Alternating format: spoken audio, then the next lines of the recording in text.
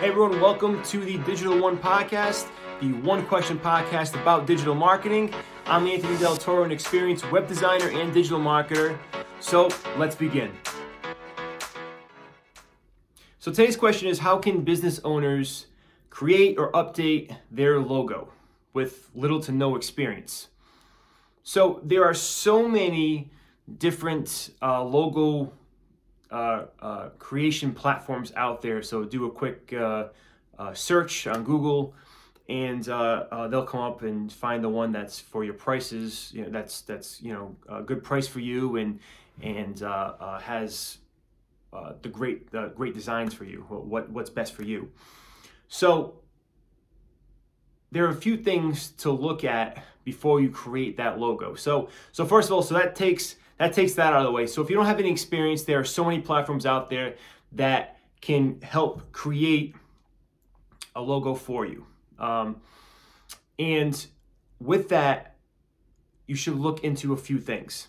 So first of all, you should definitely benchmark your logo to other logos in your industry. So there will be a certain look to what your logo is supposed to look like, because that's what your customers, clients are expecting your logo to look like. You want your logo to almost say what your business is with a quick glance.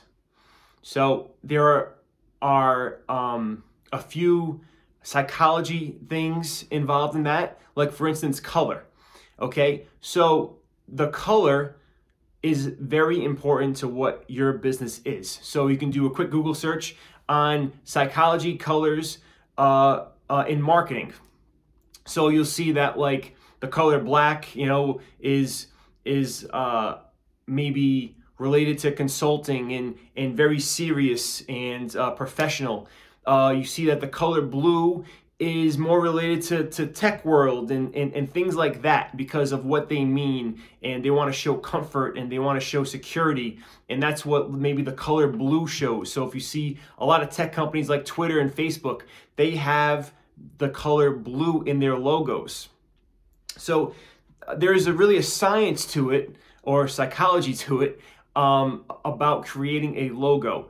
So also look into whether or not if you want to have a little bit of a slogan or a description inside it. So you definitely want a slogan of your business, but do you want to have it in your logo itself?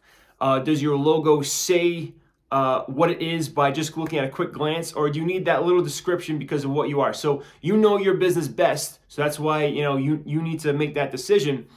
But definitely look into all of those ideas. So definitely benchmark everything. Keep looking at all of your competitors. Look at people outside of your competitors, but kind of related to your business or your industry. Look at the psychology of the colors. Look at the shape, the size, the pictures, anything like the designs, anything that's similar to other businesses. But of course, you need to stand out. So I'm not saying copy your competitors, but you need to stand out in a way that says, okay, no, this is the business that I want to choose.